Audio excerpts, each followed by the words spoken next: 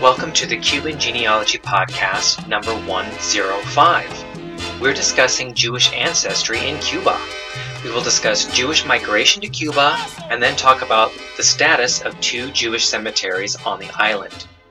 Those two Jewish cemeteries are the United Hebrew Congregation Ashkenazi Cemetery and the Sephardi Cemetery, both located in Guanabacoa in the Havana province. Now, I am not an expert on Jewish heritage, but I found some very interesting discoveries to share with you. For example, there are no social or professional associations in the Ashkenazi Cemetery, but you will find Masonic symbols on the gravestones, so keep that in mind when you're researching your Cuban roots. I'm glad that a Jewish heritage expert did research these cemeteries. You will find the reference link in the show notes. Look for the Jewish Online Worldwide Burial Registry link to read the full article. I also read excerpts from the book The Jewish Community of Cuba, 1906 to 1956 by Jay Levinson, as well as jewishvirtuallibrary.org. And just to clarify, Sephardic refers to Jewish people of the Iberian Peninsula, that's Spain and Portugal, and Ashkenazi generally refers to Jewish people from Central and Eastern Europe.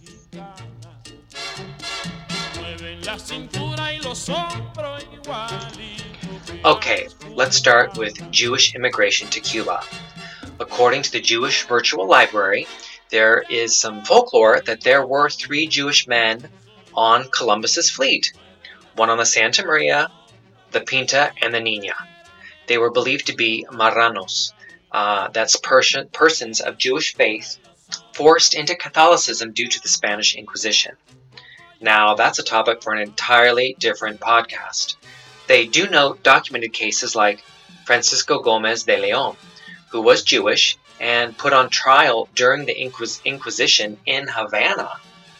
He was later executed in Cartagena and his large fortune was confiscated.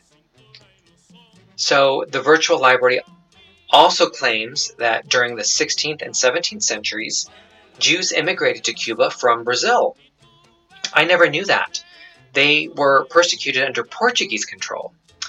New Jewish immigrants established trade in Cuba, and by the 18th century, Cuban Jewish trade reached Amsterdam, the Netherlands, and Germany. In the late 1800s, Jews from the Dutch Antilles settled in Cuba. They supported José Martí, who liberated Cuba from Spanish colonial rule in 1898. Many Jewish traders pursuing business in the New World set up outposts on the island. In 1988, after the Spanish-American War, the Jewish population established a permanent presence in Cuba. American Ashkenazi Jews born in Romania and elsewhere in Eastern Europe also immigrated to Cuba to work for U.S.-owned plantations and businesses.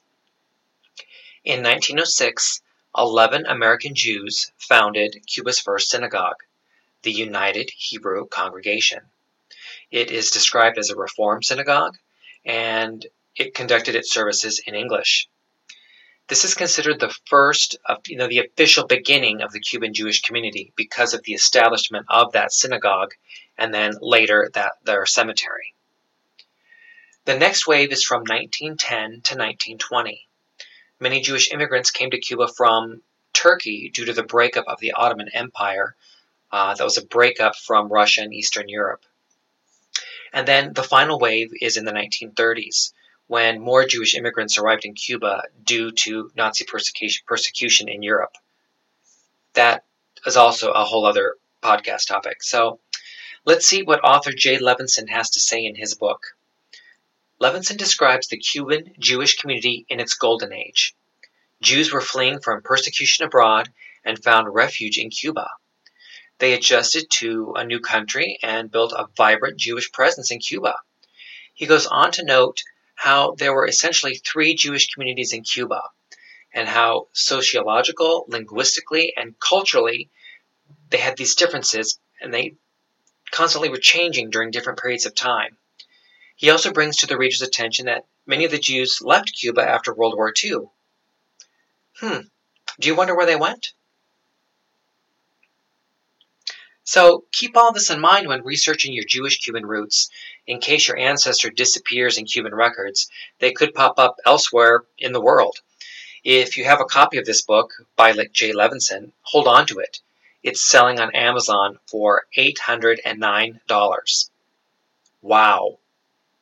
So, the population estimate for 1984 is 24,000 Jews in Cuba, many working in the garment industry, although as of this podcast recording, I am unable to find exact documentation of Jewish immigration from 1900 to 1920, meaning the exact number by year. So before 1959, it is estimated that 15,000 Jewish people were living in Havana, with other large populations living outside of the capital. Now, keep in mind there was Jewish immigration going out of Cuba after World War II as well.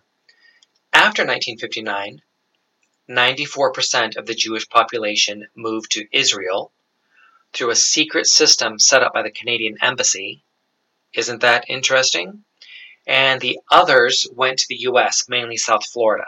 So that's 94% of the Jewish population. In 2007, the New York Times estimated there were only 1,500 Jews living in Cuba, and 1,100 of them living in Havana. And here are some random facts. So in 2006, in December, the synagogue Adath Israel celebrates its 100th year anniversary. So that's 1906 to 2006. So let's talk about Jewish cemetery records. According to a study posted on jewishgen.org, there are incomplete burial registers for both cemeteries. Records are located in the cemetery office as well as at the synagogue.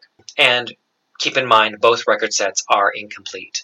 The history of the Ashkenazi cemetery is also interesting.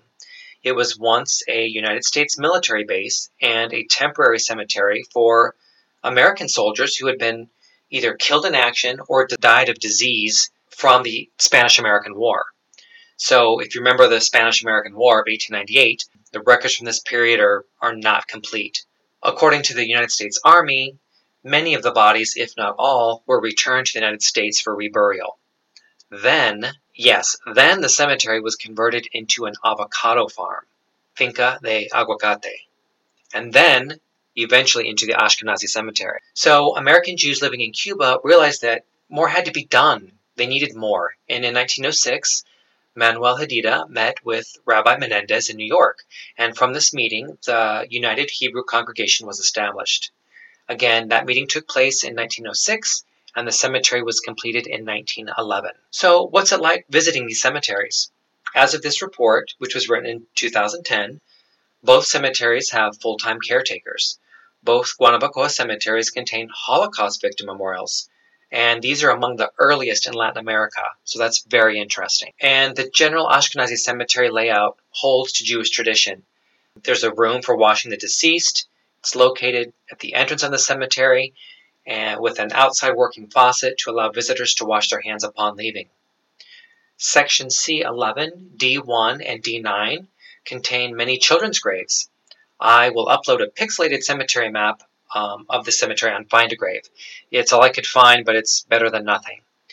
Many of the young children and babies' graves are either unmarked or completely illegible.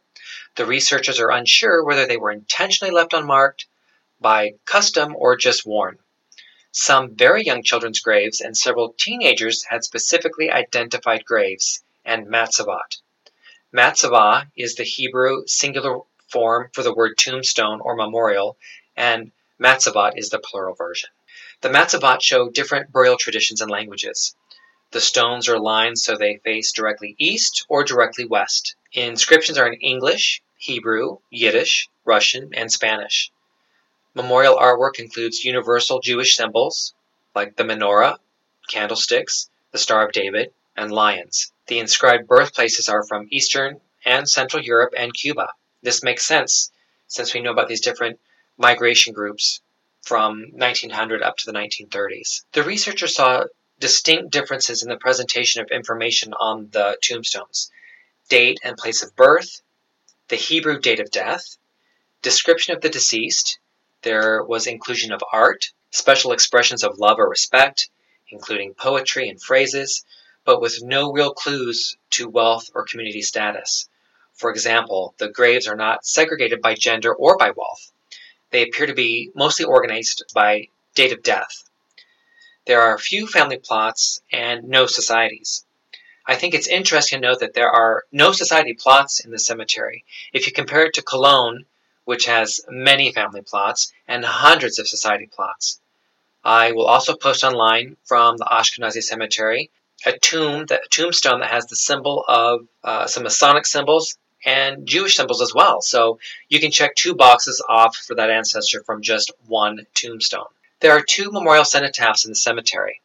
One is the memorial to the Holocaust victims, and it's along the front wall, and the other is a Machado martyr cenotaph dedicated to Jewish communists. I have never heard of Jewish communists, so that was something new that I learned in my research for this podcast. So let's talk about the actual records. The Ashkenazi cemetery has about 1,600 burials. There are 635 photos on the jewishgen.org database. The database is for subscribers only. 167 records can be viewed on findagrave.com. The Sephardic cemetery has less burials. Here's what the researchers report. The nearby Sephardic cemetery, founded much later in 1842. Now, that has to be a typo because I think it would be 1942 because we know the Ashkenazi was completed in 1911. The Sephardic cemetery has about 200 graves. The Centro Hebrea Sephardi in the Vedado neighborhood has the burial registers for the cemetery, but it's incomplete. If you look online on findagrave.com, there are only 2 records listed for the cemetery, and it's not with an actual photo. So as you can see, there is definitely a need to continue preservation efforts at these 2 Jewish cemeteries and every other single cemetery in Cuba. You can also find traces of Jewish ancestry in other cemeteries, like in Cologne cemeteries. There were also synagogues in Camagüey and Santa Clara, Santiago de Cuba. We can always do a follow-up podcast on any of these topics. So just a quick note, if you see any Jewish DNA in your Cuban family tree, it could show up from the 17 to 1800s from the Marrano ancestor. It could be from an ancestor that converted from Judaism to Catholicism as part of the Spanish Inquisition. It could be from one of the Jewish immigrants that went to Brazil, then Cuba. Or it could be from the 1900s when the Jews were fleeing different parts of Europe. So it's a lot to think about when reviewing your DNA ethnicity reports. Thank you for taking the time to listen to this podcast and for your continued support. I thoroughly enjoyed researching Jewish ancestry in Cuba. I will research even more. I learned quite a bit, and I hope that you did too. Thanks for tuning in. I'm your host, Brian Toscobello.